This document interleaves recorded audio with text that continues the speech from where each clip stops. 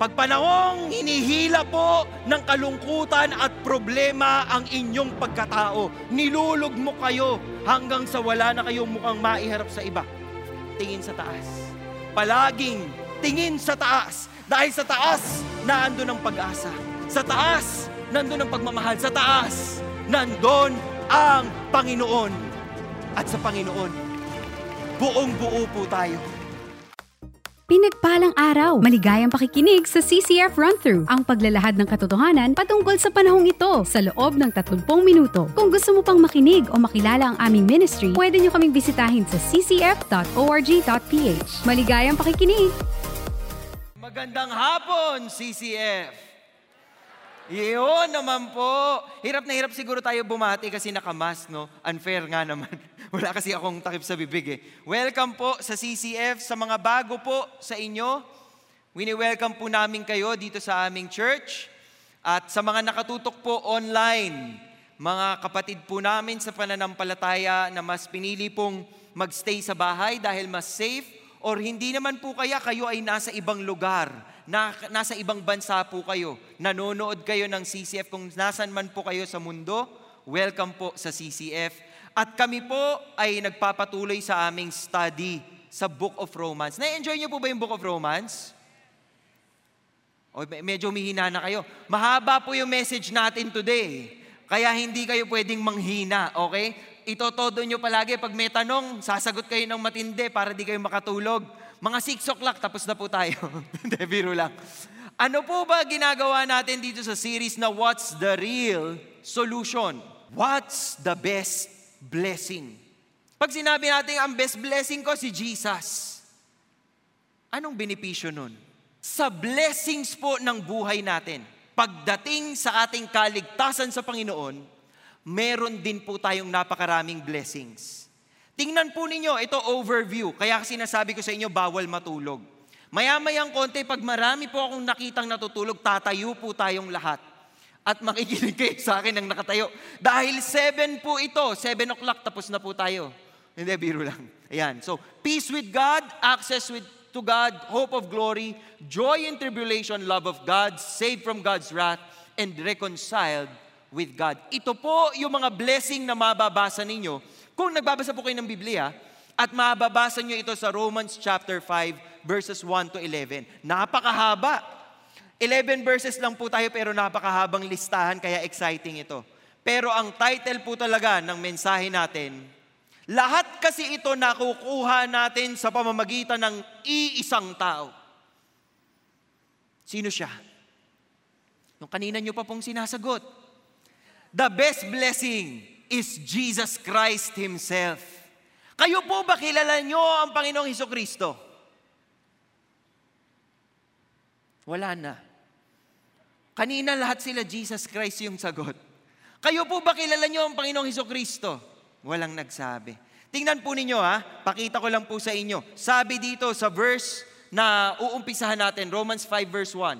Therefore, having been justified by faith, pag nakakita po kayo ng panandaang therefore, ang ibig sabihin po ito ay konektado ito doon sa previous chapter.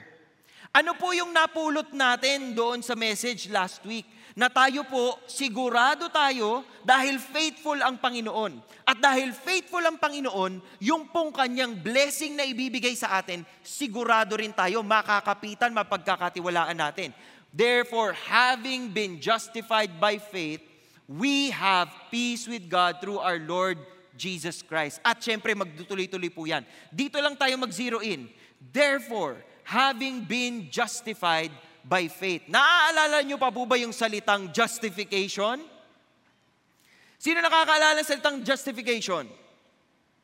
Okay, so ibig sabihin, hindi po kayo talaga nakinig nung isang beses.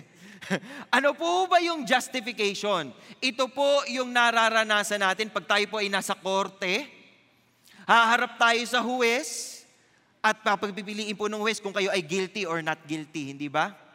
At pag guilty po kayo, pupukpukin po niya yung at syempre, makakasuhan kayo, makukulong kayo. Yung justification po, ang ibig sabihin nito, pinawawalang sala tayo. Kahit tayo'y guilty, Kahit tayo'y may mali, kahit tayo'y may kasalanan, sa harap niya bilang talagang righteous judge, wala tayong kasalanan dahil sa Panginoong Hesukristo. It's as if, sa English po it's as if we have not sinned. Naiisip niyo pa rin po ba yung inyong mga kasalanan? Sino po nag-sin this week? Ayan, yung konti po sa yung iba pong di nagtaas, ang sin din po ang lying. Baka sakali lang po, kala nyo exempted kayo Hindi. Pero dahil po sa ginawa ng Panginoong Hesukristo, katulad ng sinabi ni Paul, si Paul rin po ang sumulat sa Philippians 3 verse 9. Sabi po niya dito, may be found in Him and not having a righteousness of my own. Hindi ako righteous dahil sumusunod ako sa kautusan ng Panginoon at yun lang ang batayan. Hindi. But that which is through faith in Christ. Siya po ang righteousness na naging sa atin din. Yung righteousness po niya, naipasa sa atin on the basis of faith. Pananampalataya at pagtitiwala po sa Kanya. Diyan po natin binabase yung blessings. At yung justification po natin kay Jesus Christ, katulad po nung na-mention namin before. He made Him, sabi po ni Apostle Paul sa Corinthians, He made Him who knew no sin to be sin on our behalf.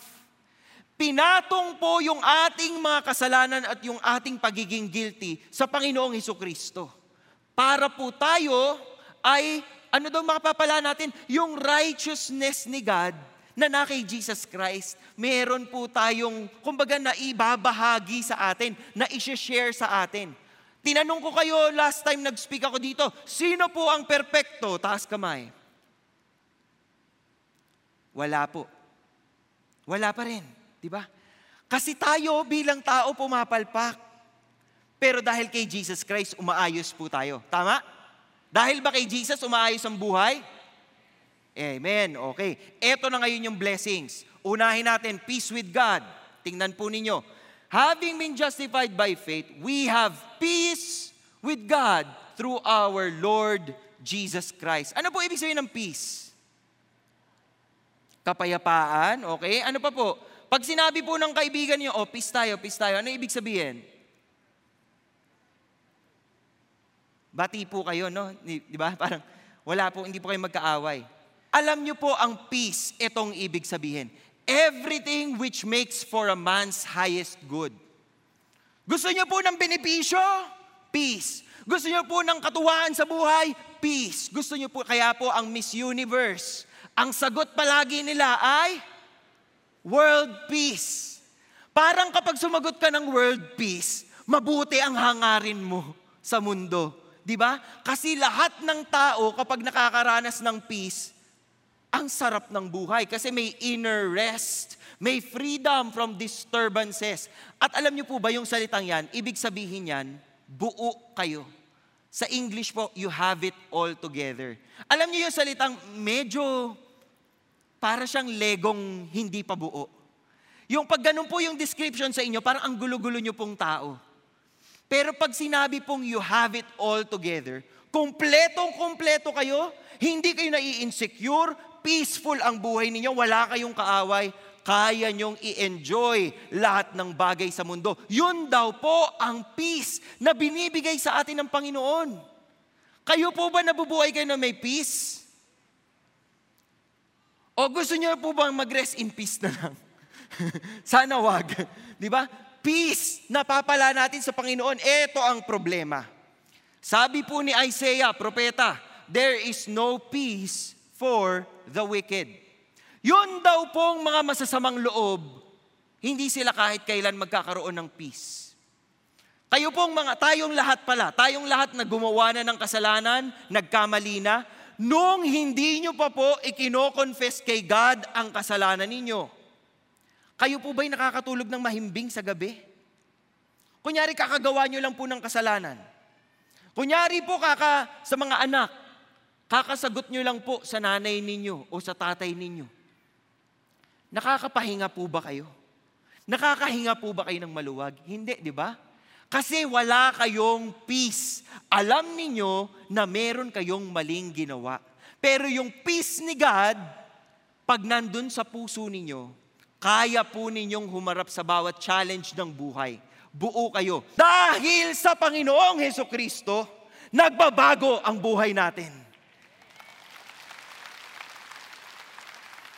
And we have peace with God. Hindi tayo natatakot, hindi tayo nangangamba na baka kidlatan tayo bigla. Bakit? Kasi alam natin pinatawad tayo.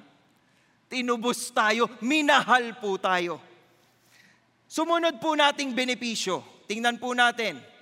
Access to God.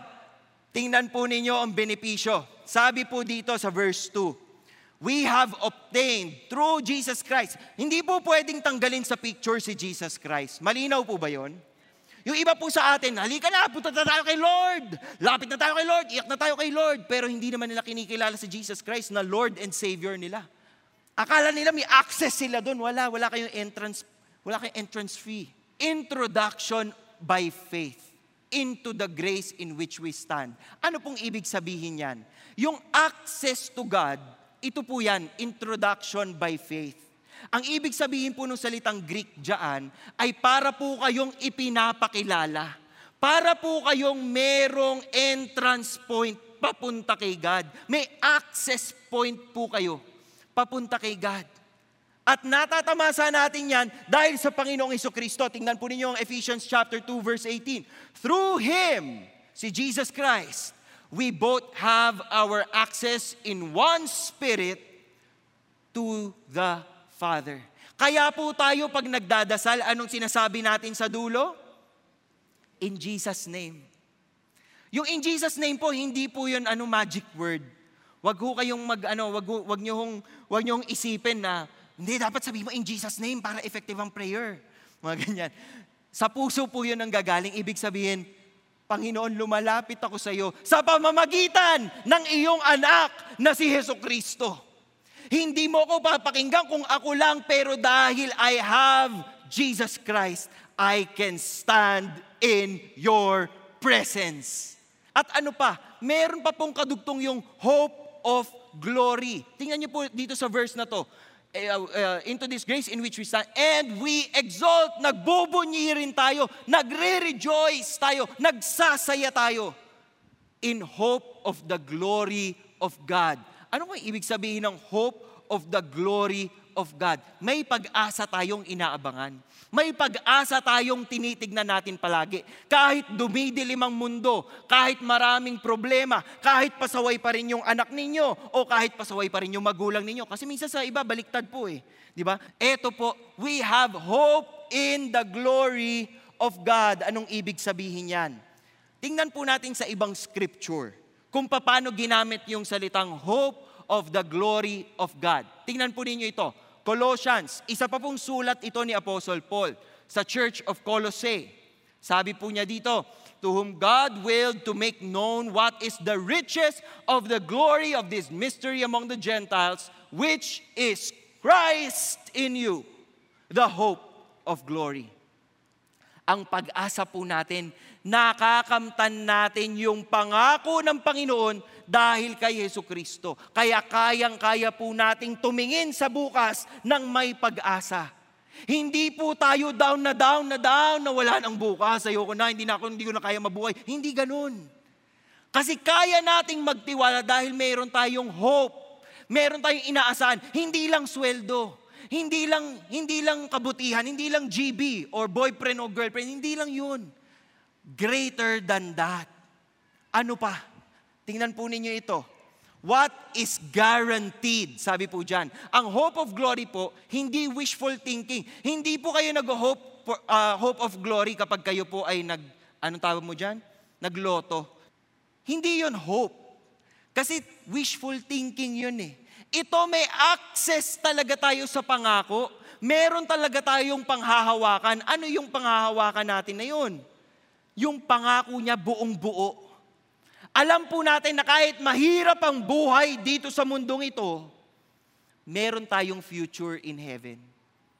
Meron po tayong future in heaven na walang sakit, walang pagluha, walang pag-iyak, walang pagsubok.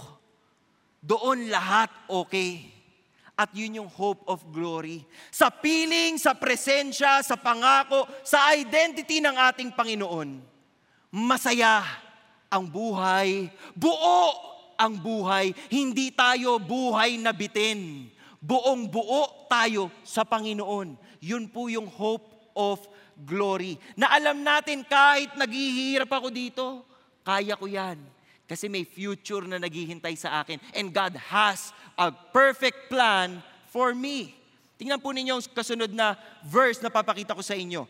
Romans 8:18. Sabi po dito, I consider that the sufferings of this present time are not worthy. Diba? Kukumpara ko ba yung mga pagdurusa ko ngayon? Kung ikukumpara ko siya dun sa glory that is to be revealed to us, ibang klase.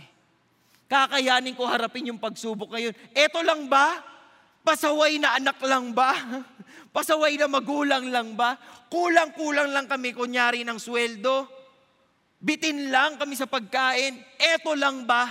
Kung ikukumpara ko dito sa benepisyo ng glory ng Panginoon. Kayo ba naglo-look forward kayo sa glory ni God? Nilo-look forward nyo ba yung langit? Parang konti lang po naglo-look forward sa langit. Naku. Pwede po kayo mag-look forward. Hindi po ibig sabihin mag-look forward kayong mamatay na tayo ngayon. Diba? Hindi po ganon. Baka naman pag uwi nyo ng bahay, yun na yung mga wish niyo. Lord Jesus, sana po. Looking forward na po ako sa heaven. Kunin nyo na po ako. Hindi po ganon. Yung looking forward, yung parang alam mong doon ka papunta. Kaya lahat ng gagawin mo, maayos. Yung buhay na isa sa buhay mo dito sa mundo, gusto mo pleasing kay God. Bakit? Kasi alam mo, doon ka papunta eh. Diba? Kayo ba nakiklaim nyo ba yun sa puso ninyo? Doon tayo papunta. Sa langit. Palasyong inahanda sa atin ng Panginoon. Ano pong kailangan natin gawin? Dito sa mundo, mabuhay tayo na parang meron tayong ganitong klaseng hope. Minsan po, mas mukhang Biyernes Santo pa po yung mga Kristiyano kaysa doon sa mga hindi Kristiyano eh. Kung alam nyo ang good news, hindi yung mukha nyo magiging bad news. Di ba? I-share lang kita ng gospel kasi sabi sa church mag-share eh. Ang sabi dito, sa papel na ito, God loves you. Mahal ka ni God. Etong susunod. Sa palagay nyo po ba, amen yung kausap ninyo? Kapag hindi tayo nakatingin sa future hope, kulang-kulang palagi tayo. Bakit? Kasi yung kasiyahan po natin nakadepende sa physical, current circumstance natin. Paano ko magiging masaya, Brother Paul? Ang dami-dami naming pinagdadaanan sa buhay. Hindi nga po yun yung sukatan.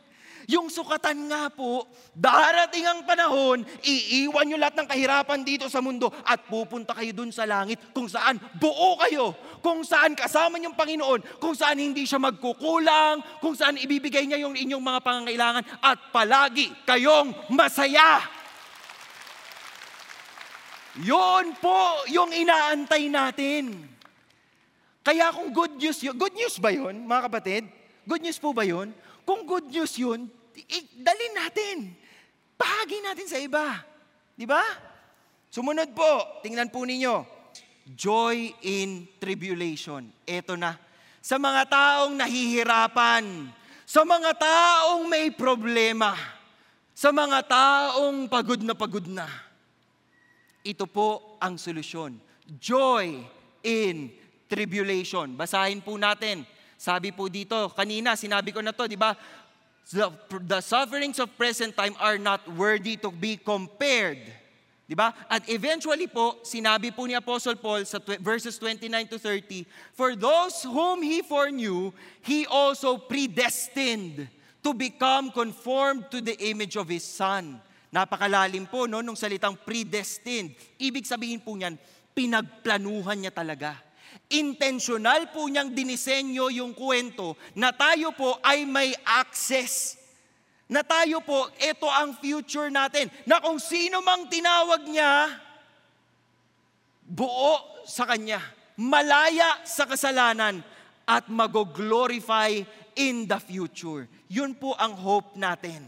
And that is why Paul said this, we can exult, rejoice in our tribulations. Bakit?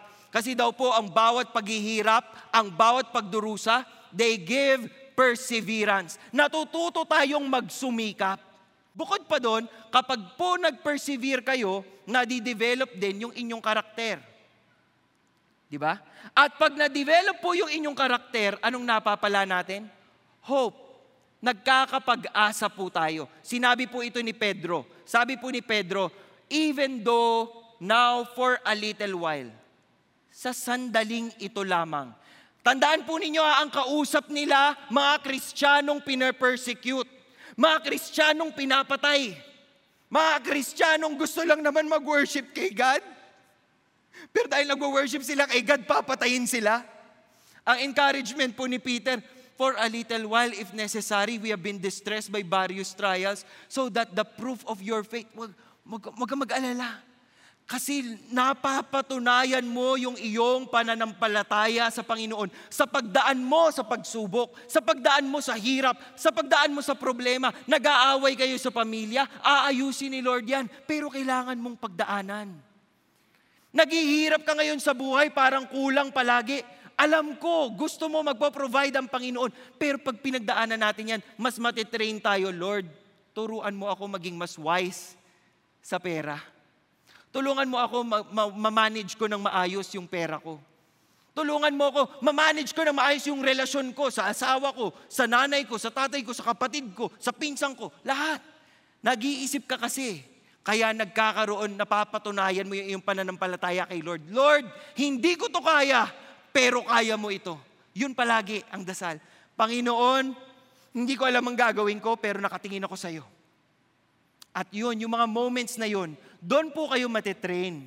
Dito na po tayo sa susunod na benepisyo. Gising pa po ba kayo? Pakitapik po ang kagabi. Pakitapik po ang katabi, sabihin, gising ka pa ba? Kung sumagot po, gising pa. Okay. Next. Sa Panginoon po, we receive the love of God and we are saved from God's wrath. Tingnan po ninyo ito. Hope does not disappoint. Hindi ito nakaka-disappoint. Bakit? Because the love of God has been poured out within our hearts. Alam niyo po ba yung salitang poured out? Poured out. Sige, ganito po. Sino po dito nakaranas na nauhaw sila? Yung masakit sa lalamunan na nauhaw? Meron na, okay. Sabihin po natin, ang layo ng tinakbo nyo, gusto ko ng tubig. Painom. Tapos binigay po sa inyo, ganito lang. Okay, say Mapapawi po ba yung uhaw nyo? Hindi, di ba? Bitin. Uhaw na ako, tulog. Eto na po. Ganyan. Di ba? Pero paano? Uhaw na ako. Eto, nga. Tapos, sige lang, inom lang. Kulang pa, eto pa. Pag ganyan. Di ba? Tubig po pala namin to sa bahay, kaya ibabalik ko rin po, yung asawa ko nag-aalala na po. Andito pa. Buo pa. Yung poured out, ibig sabihin, yung pag-ibig ng Diyos, hindi bitin. Nabibitinan po ba kayo sa love ni God? Parinig nga po. Bitin ba ang love ng Panginoon? Dahil po sa Panginoon, ang pag-ibig niya, siksik, liglig, at umaapaw. Ang sarap ng buhay with God. Bukod dyan, tingnan po ninyo ito, picture. For while we were still helpless, wala tayong kakayahan sa sarili natin, at the right time, pinili ng Panginoong Hesus-Kristong mamatay para sa ating mga makakasalanan. For one will hardly die for a righteous man. Yun po yung ginawa. Sabi po dito, sa righteous man, siguro pwedeng merong willing. Though perhaps for the good man, someone would dare even to die. Pero iba sa Panginoon, because God demonstrates His own love toward us in that while we were yet sinners, Christ died for us. Hindi tayo hinintay ng Panginoong magbagong buhay ka muna bago ako mamamatay for you. Kasi walang sense, ba't pa siya namatay? Di ba? Habang tayo ay makasalanan, inalay niya yung kanyang buhay para ang gagawin na lang natin, magtitiwala sa Kanya. Titingin sa Kanya at sasabihin, Panginoon, sapat ka. at hindi ka kahit kailan magkukulang. Napakasarap po ng relasyon natin sa Panginoon. Much more than having now been justified by His blood, we shall be saved from the wrath of God through Him. Tingnan po ninyo, i-judge po tayo. Sa dulo ng buhay na to, tayo po ay haharap, the books will be opened, and another book was opened, which is the book of life. At sa book of life po, titignan doon, sino ang nakasulat sa book of life? Paano po nasusulat ang pangalan natin sa book of life? Hindi po kayo kailangan magpamiyembro sa isang simbahan para masulat po kayo sa book of life. Ang pagbilang po natin sa Book of Life ay sa pamamagitan ng ating pananampalataya sa Panginoong Jesucristo at sa pagtitiwala natin sa Kanya bilang ating Diyos at tagapagligtas. Huwag ho kayong mag-iisip na pag may nagsabi na dapat mo miyembro ka dito para ikaw ay mapapabilang, para ikaw ay makakasama. Mga ganyan. Huwag po. Kasi sa Biblia po, ang tinuturo lang, isa ang daan. Sabi ni Jesus Christ, ako ang daan, katotohanan at buhay. Wala nang iba. Jesucristo lamang. Yan po ang kagandahan ng pangako ng Panginoon para sa atin. Ngayon, sa dulo nitong lahat, pag-uusapan po natin yung being reconciled with God. Pumiyok na ako. Reconciled with God. Kasi last na eh. Gising pa ba kayo? Pa-amen! Amen! Yan. Okay. Reconciled with God. Tingnan po ninyo, huling verses natin. While we were enemies, we were reconciled to God through the death of His Son. Much more, having been reconciled dahil tayo'y pinagbati, pinag-isa, we shall be saved by His life. And not only this, but we also exalt in God through our Lord Jesus Christ, through whom we have now received the reconciliation. Hindi ko po alam kung anong pinakamasarap na salita bukod sa mahal kita para sa mga mag-asawa. Pero sa pangalawang taon pa lang po namin itong mag-asawa eh. Isa po sa pinakamasarap na salita o sentence na maririnig mo sa iyong asawa, yung mga katagang, bati na tayo. Bati na tayo. Alam niyo po, hanggat hindi mo yan naririnig, parang bawat step mo, pwede kang magkamali. Kasi ibang level po yung assurance na binibigay pag sinabing, bati na kayo.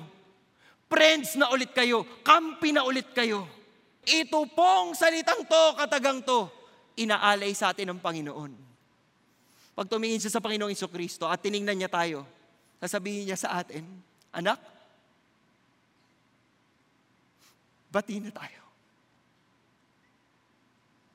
Sa dami ng mga mali na ginawa mo, sa dami ng mga bagay na pinagsisisihan mo, anak, dahil namatay ang sarili kong anak para sa iyo. Anak, bati na tayo. Kaibigan na natin siya ulit. Kaisa na natin siya ulit. Kaya nating tumayo sa presensya niya, reconciled with God. Hindi na tayo alipin, hindi na tayo slave ng kasalanan, hindi tayo slave ng guilt. Malaya tayo, malaya po tayo. Kaya nga po ang benepisyo sa atin, pagkatapos nung 7 blessings na yun, natatandaan nyo pa ba yung 7 blessings? Naku, galingan ninyo kasi next week, tatanungin kayo ng pastor. Kahit man lang yung mga unang blessing, maalala po ninyo ha. Tandaan po ninyo, okay? Eto na po ang ating misyon. Sabi dito, now all these things are from God who reconciled us to Himself through Christ. And then what? He gave us the ministry of reconciliation. Ano po ba ibig sabihin ng ministry of reconciliation?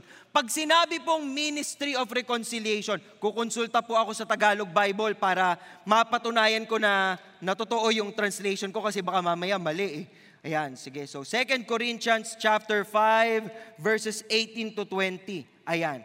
Babasahin ko po. Verse 18. Sabi po dito, ang Diyos ang gumawa ng lahat ng ito sa pamamagitan ni Kristo, ibinilang niya kaming mga kaibigan at hindi kaaway at pinagkatiwalaan niya kami upang maglingkod nang sa gayon ang mga tao ay maging kaibigan niya rin. Huwag po nating ipagdadamot ang good news. Kung nakukuha po natin yung good news, napaka-blessed naman dito sa CCF. May mga kwento sila ng mga nagbabagong buhay. Kung naririnig nyo yan, ipasa nyo yan sa iba. Kasi marami pa po ang nalulungkot. Marami pa rin po pakiramdam nila, hindi sila mahal ng Diyos. Marami pa rin po mga anak na pakiramdam hindi mahal ng magulang, mga magulang na pakiramdam hindi mahal ng anak. Marami pa po lugmok sa kasalanan. Tayo po ang susi. Ipakilala natin ang Panginoon sa kanila para maranasan din po nila yung mga pagbabagong nararanasan natin.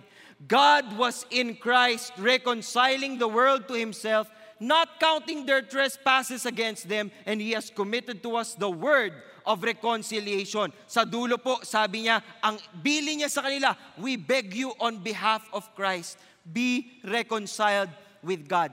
Kayo po ba reconciled kayo sa Panginoon? Type po ba kayo ni God? Kayo ba mahal na mahal niyo ang Panginoon? Kaya niyo ba yon? Kaya niyo bang sabihin, mahal na mahal kita, Panginoon? Isa pa, mahal na mahal kita, Panginoon. Ganyan. Ganyan. Kung mahal na mahal po natin ang Panginoon at talagang tight na tight tayo, wow, friends kami ni God. Tumingin po kayo sa paligid ninyo.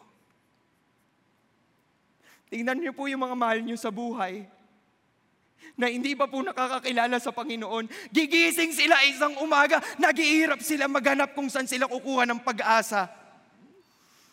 Ipakilala niyo po sila kay Jesus Christ. Pwede ba? Ituro niyo po sila sa ating tagapagligtas. Ituro niyo po sila sa ating pag-asa. Ituro niyo po sila sa ating kagalingan. Ituro po niyo sila sa ating kapayapaan. Ituro niyo po sila sa ating kabuuan. Ang Panginoon, Hesukristo, ang ating tagapagligtas. Tayo po ay magdarasal ngayong hapong ito. Iaanyayahan ko po kayong pumikit, yumuko. Sa mga tao po na never pa po ninyong nalapitan ang ating Panginoong Hesukristo at never nyo pa siyang kinilala bilang inyong Diyos sa tagapagligtas. Today is the day that you declare that you are following Him as your Lord and Savior.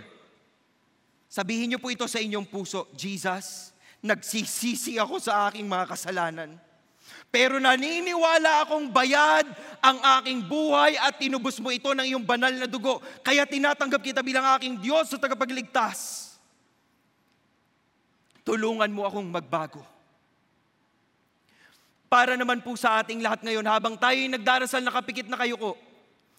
Kung hinihimok po kayo ng Panginoon ngayon at sinasabihan kayong, anak, alam mo na yung best blessing, di ba? Huwag mong ipagkait. Huwag mong ipagdamot. Marami kang kakilala, hindi pa ako kilala. Anak, pakilala mo ako sa kanila. Kung nangungusap po ang Panginoon sa inyo, I challenge you. Ngayong linggong ito, itong week na ito, we commit to share the best blessing, Jesus Christ. At kung willing po kayong i-share si Jesus sa iba, tumayo po kayo ngayon. At ito po ay between you and God, wala pong nagpupumilit sa inyo. Kung sa palagay po ninyo, napakaraming blessing ng Panginoong binigay niya sa inyo, huwag niyong ipagdamot. Ang pagtayo po ninyo, hindi para makatayo at para makagising. Ang pagtayo po ninyo ay pagsasabing, Panginoon, hindi kita ipagdadamot. Yung blessing na nakukuha ko, lahat yung listahan na yon, gusto ko maranasan ng nanay ko, ng tatay ko, ng tito ko, ng tita ko, ng pinsang ko, ng kamag-anak ko, ng kapitbahay ko. Kung kayo po yan, tumayo kayo ngayon. Panginoon, tumatayo kami ngayon sa iyong banal na presensya. Humihingi po kami ng tulong, O Diyos. Gamitin po ninyo ang aming mga payak na buhay, simpleng buhay, mga makakasalanang buhay, mga nagkamaling buhay.